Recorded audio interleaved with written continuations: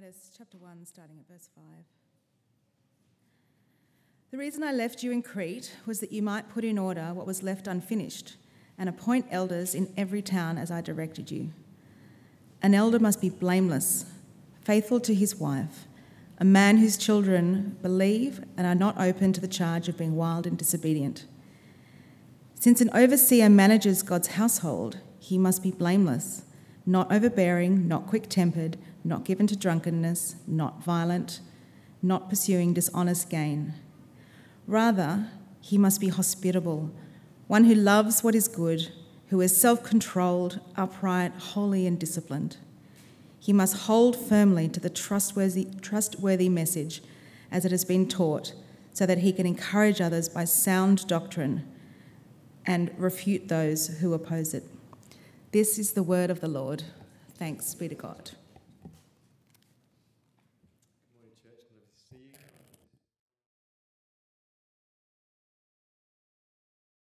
Good morning, church. Lovely to see you. My name is Paul, if I haven't met you before. I'll be running that course on Wednesday evening this week called Belonging. So if you're new to the Bridge Church, we'd love to invite you along to that. The course starts this Wednesday evening at our home from 6:45 onwards. God loves his church. I'll say it again. God loves his church. Amen? So when God's people gather together as people who have put their trust in the Lord Jesus Christ, who've believed in Jesus, as God's people gather to praise him and to pray and to petition and to encourage each other, God loves that. He loves his church. Now we think it's weird sometimes, but God says, no, it's wonderful. I love it. Sometimes we cringe at church, but God cherishes his church. God calls church his bride, his body, his family. God loves his church. And God loves good leadership in his church. Because leadership matters. Leadership can make a church or it can break a church, and you know that. So when you get good, godly leadership with humility and with gentleness and with selflessness and with kindness, and that filters down and your church becomes full of integrity and transparency and honesty and beauty, and God loves that. And the opposite is also true. When you get ungodly, self-centered, brash, bullying, sleazy leadership, it damages God's church and it can destroy people. These are verses from Acts chapter 20, written to leaders. Paul says this: keep watch over yourselves and all the flock of which the Holy Spirit has made you overseers. Be shepherds of the church of God, which he bought with his own blood. I know that after I leave, savage wolves will come in among you and will not spare the flock. Even from your own number, men will arise and distort the truth in order to draw away disciples after them, so be on your guard. I love those verses. So this is God's church, not our church. And we are God's people, not any pastor's people. And the pastors are encouraged to watch their own life and their own doctrine first, to keep watch over themselves first, because shepherding or pastoring is not a job. It's an overflow of your heart. It's an overflow of your personal walk with Jesus.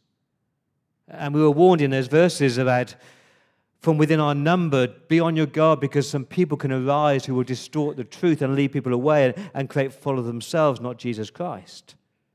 We might call them celebrity pastors. So leadership really matters. And the personal walk of your pastors, our Connect leaders, our Kids Church leaders, our Alpha, anybody with leadership here at the Bridge Church, it really matters. Because we're not talking about a business. And we're not talking about a social club. We're talking about God's church. We're talking about the souls of people that have been bought with the precious blood of Jesus. We're talking about God's church. And it flows down from the top. Do you know the number one objection why people do not come to church and refuse to come to church and don't believe in Jesus, don't believe in church, is hypocritical leadership? Either they themselves or people they know have been hurt and harmed by so-called pastors of God's church. So let's be honest.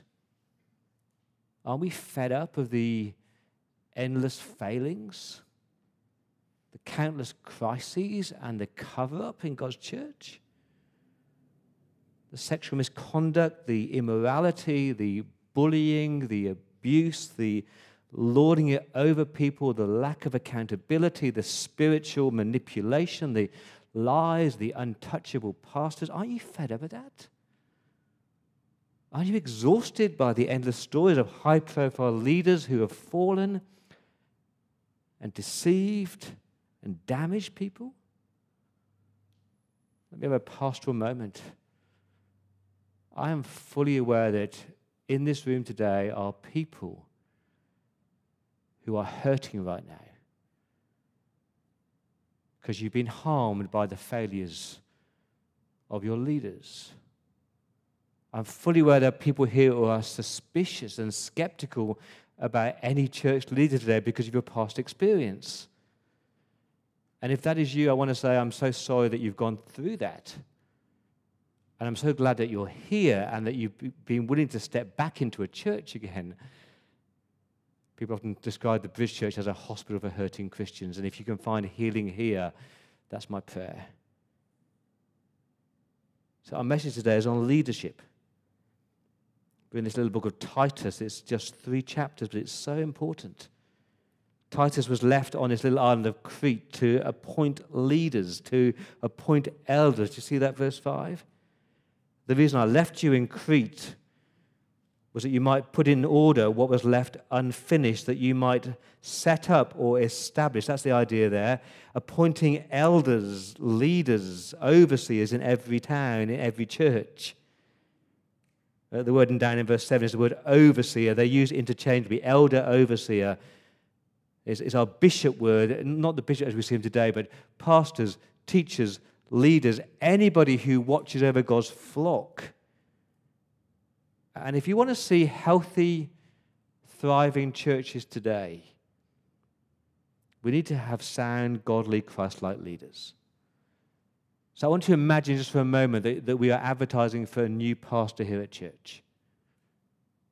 What are you going to look for? Charisma?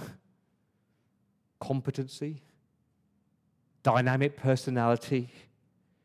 Drive, ambition? That's my fears, that we bought into this corporate mentality that we look for the person who's the most dynamic, the most visionary, the most organized. Or we treat pastors like CEOs and we talk about, strategy and success and resume and results. And our churches are full of those kind of leaders who are so charismatic and so competent and so classy and almost like a celebrity. But it's not what Paul says here.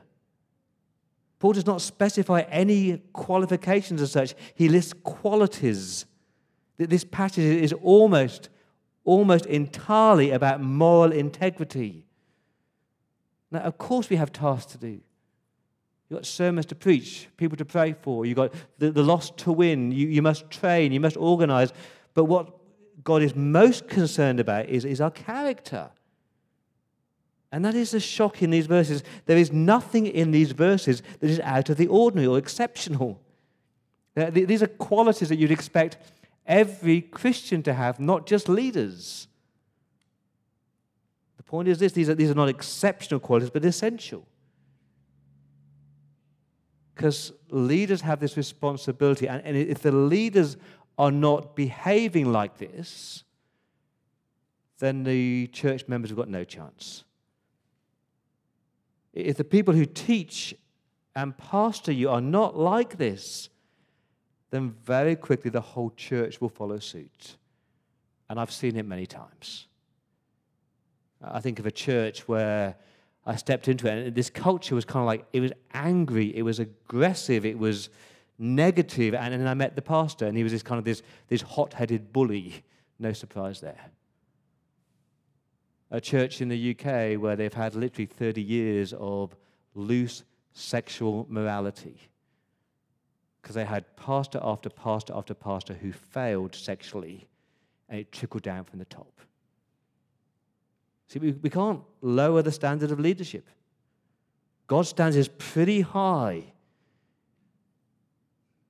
because people's souls are at stake and the reputation of our Savior is at stake. So what do you look for in a leader? Three C's. First of all, Christian. Christian, that might sound so obvious, but it needs to be said. We need leaders in God's church whose identity is found in Jesus, not in the job. We need leaders in God's church they're so gripped by the grace of Jesus, not full of their own pride. Remember how Paul introduced himself, verse 1? Look at verse 1. Paul does not say, Paul, the Right Reverend Doctor, Honorable Apostle, Platform Conference Speaker, Church Planter Extraordinaire, Author, Mentor, and YouTube Celebrity. He says, Paul, a servant of God. That's how he defines himself, a servant of God, a slave who's been bought at a price. He says, Jesus is my master. I'm serving Jesus alone. And Paul is this walking, talking work of God's grace. He's bathed in grace.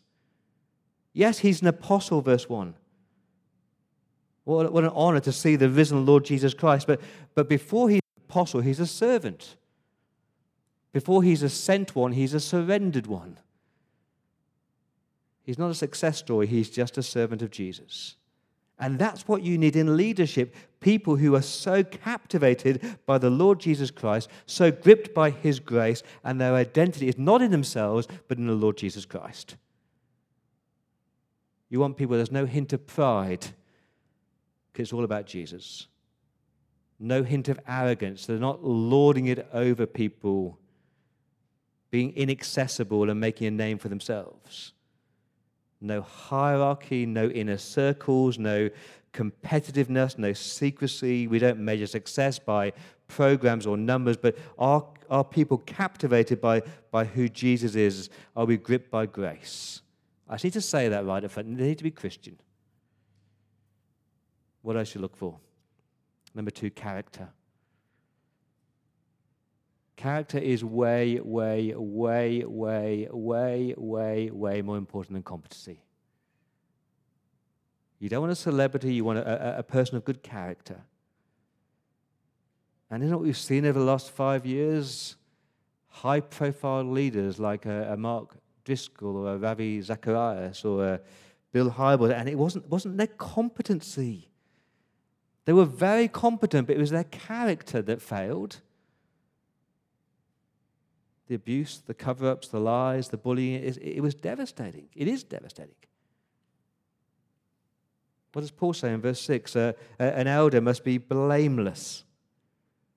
Same word is used in verse 7. Since an overseer manages God's household, he must be blameless. And that word doesn't mean perfect or faultless, because otherwise none of us would be elders. But blameless, it means beyond accusation, above reproach, of good reputation, of unquestionable integrity.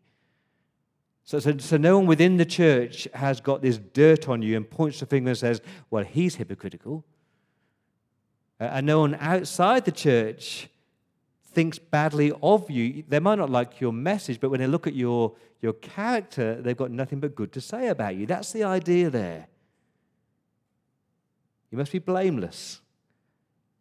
And Paul jumps straight into relationships or marriage. So if you are married, and I don't think this excludes single people from being leaders, because Paul was single, Titus was probably single, and 1 Corinthians 7 elevates singleness. But if you are married, verse 6, you've got to be faithful to your wife. Literally a one-woman man, faithful, of unquestionable morality, completely free of accusations of fornication or adultery or inappropriate sexual behavior. You are faithful. And I assume that Paul begins with marital faithfulness, because that was as big an issue then as it is today. Now, back then there was adultery. Back then there were flings and secret liaison, and sadly nothing has changed. Listen to these stats. In 1988, so 1988, we're talking 35 years ago. So way before all this online porn and dating apps and chat rooms, in 1988, Leadership Journal asked ministers and pastors this question: since you've been in local church ministry, have you ever done anything with someone, not your spouse, that was sexually inappropriate? And a staggering 23% said yes. Almost 1 in 4. And that's just the ones being honest. Not just sexually, what about the emotional affairs, the over-dependent friendships, the flirting. And that's why we need accountability for our pastors. We need people who will look pastors in the eye regularly and ask them the questions about their marriages and their faithfulness. I need that. I long for that. It breaks my heart when there's a truckload of people who have been abused and used by pastors sexually. For us to be leading God's church, you need to be faithful to your wife, committed to your marriage, loving your wife well, no flirty texts, no inappropriate hugging. That's the person for leading. And that means that, if you have been unfaithful, now, of course there's forgiveness. Of course there is. Of course, God might choose to use you mightily again, but don't go straight back into leadership, because people have been damaged by you. Blameless in your family life, verse 6. A man whose children believe and are not open to the charge of being wild and disobedient. As a parent, I read verse 6, and to be honest, I shudder. It's a huge responsibility, isn't it, to bring up kids, that proper nurture of kids. Now, the argument here is that the leader of God's church oversees two families, his biological family and the church family. And if he's not capable of leading his biological family, he shouldn't lead the church family. Now, to clarify, the word for children in verse 6 is the word tekne. It refers to younger children, children who are still at home. So we're not talking about grown-up kids. We're talking about when your children are still at home under your roof, they are not wild and are not disobedient.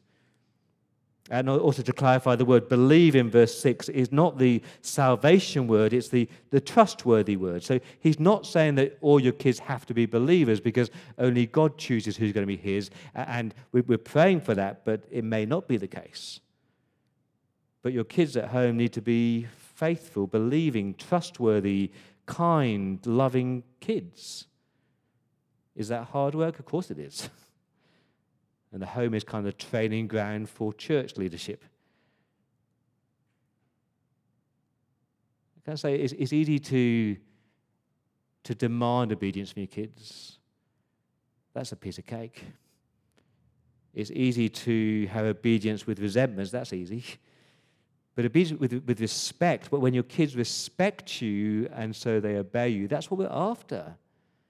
So as a father, when I say no to my kids playing sport on Sunday mornings because we as a family go to church, they might not like it, but they respect it. As a father of a teenager, when I put the curfew at midnight from that party, he might not like it, but he respects it. So if you pray for leaders, and I hope you do, if you pray, what do you pray for? Please pray for our marriages, for our families, that we'd encourage our kids in the Lord, because way too many pastors' kids are disillusioned with God. Pastors' kids disillusioned with God because either dad was never at home and always at church, or perhaps worse, dad was one thing in the pulpit, but a completely different thing at home. So blameless in your marriage and your family life, blameless in your conduct. Let's start to build this picture of verse 7. Since an overseer manages God's household, he must be blameless, not overbearing, not trampling on people, not always getting his own way, not always have to be right about everything. Have you met those people?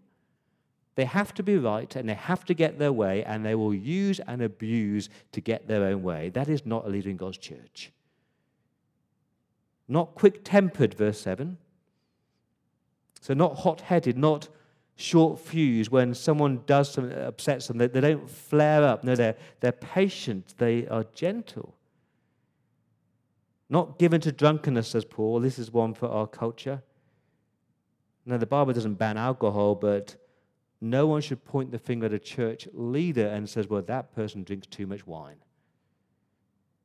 I was challenged recently by someone who's not a believer, and they were talking about the drinking habits of Christians in general. Not just leaders, but Christians in general. And I'm like, wow, you guys are no different from the world. That was a wake-up. Now, leadership is important, and the problem with alcohol is that it's often alcohol that's the catalyst and the cause for reckless behavior. Not overbearing, not quick-tempered, not given to drunkenness. Next bit, not violent. That includes vocal violence. So I hope you've never been battered by harsh words from a leader or crushed by cruel comments or that attacking email. And certainly not physical violence. There's no place for that anywhere. Not pursuing dishonest gain. Verse 7. And he's talking there about money and possessions because it's easy for church leaders to exploit people, to befriend the people at church who can give you what you need or what you want. The love of money is a very dangerous thing, says Paul in 1 Timothy 6. The love of money, it drags you away from God, and it's so dangerous. And that is true. When the leaders seek to adopt a lifestyle which is decadent and no different from the world, there's a problem there. And I've noticed that the more money you have, often the less generous you become. Isn't that ironic? So that's the negative: pride, temper, drinking, power, money. That's the way of the world. That's not God's leader. Rather, verse 8, here's the positive. Verse 8, he must be hospitable. That's not just having people over for dinner. Hospitality is not about having a dinner party with your friends. That's called a dinner party. Hospitality is when you open your home and open your heart to strangers. When you help anybody in need, where you share your life with people. So in the early church, there was no Airbnb, there was no cheap backpackers, so when anybody came to town, it was the leaders who opened their homes. And I find it really sad when the pastor's home life is so closed off from their church life. And they keep the two so separate, because actually when you step into someone's home, you get a better understanding of their character. Verse 8, they love what is good.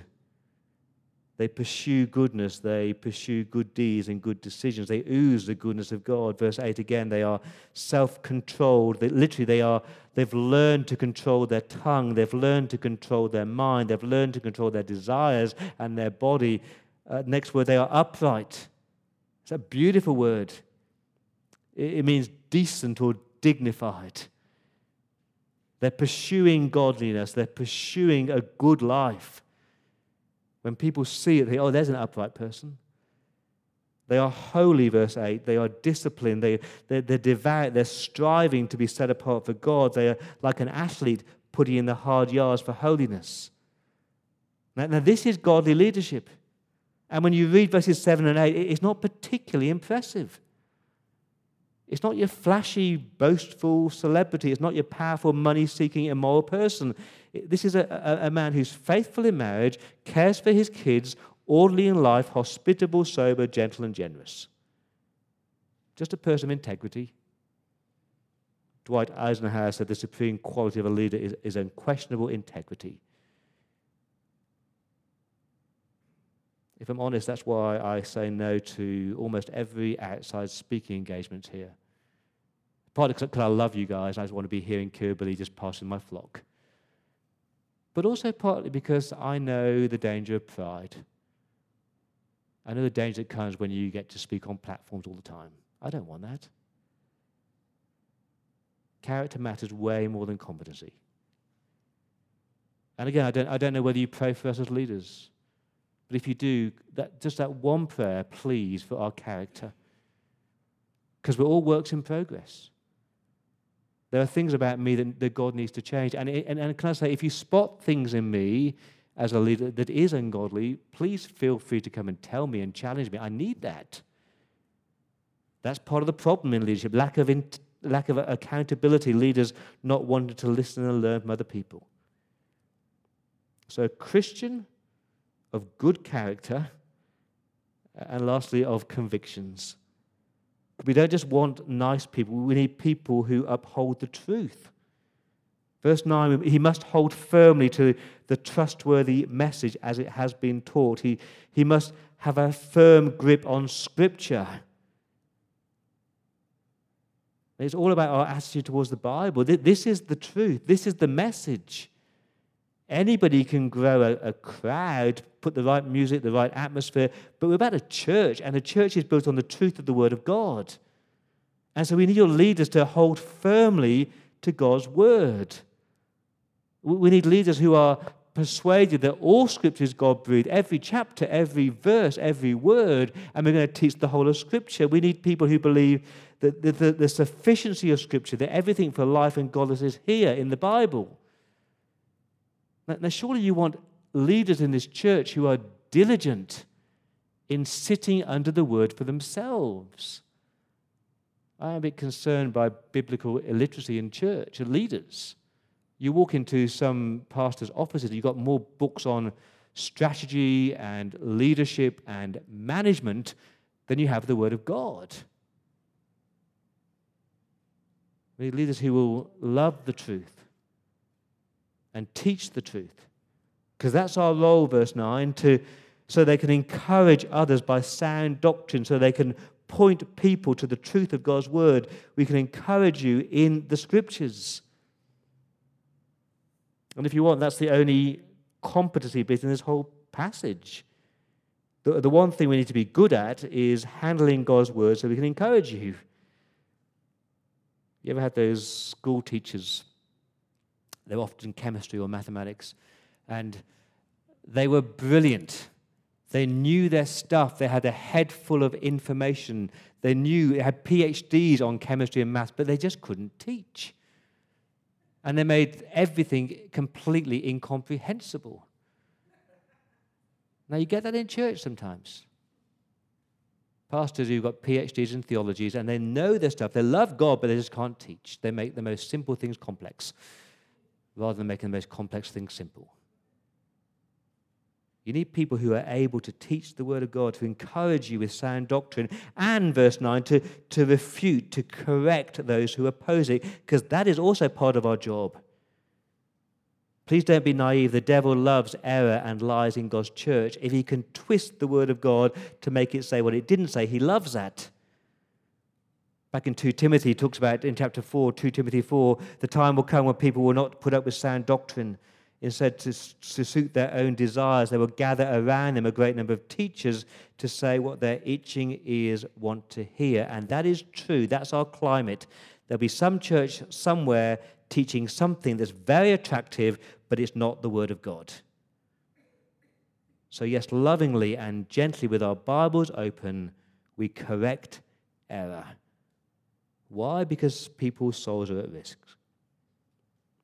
Personally, I'm really thankful for a pastor who did that to me 30 years ago. As a brand new Christian, I was so undiscerning.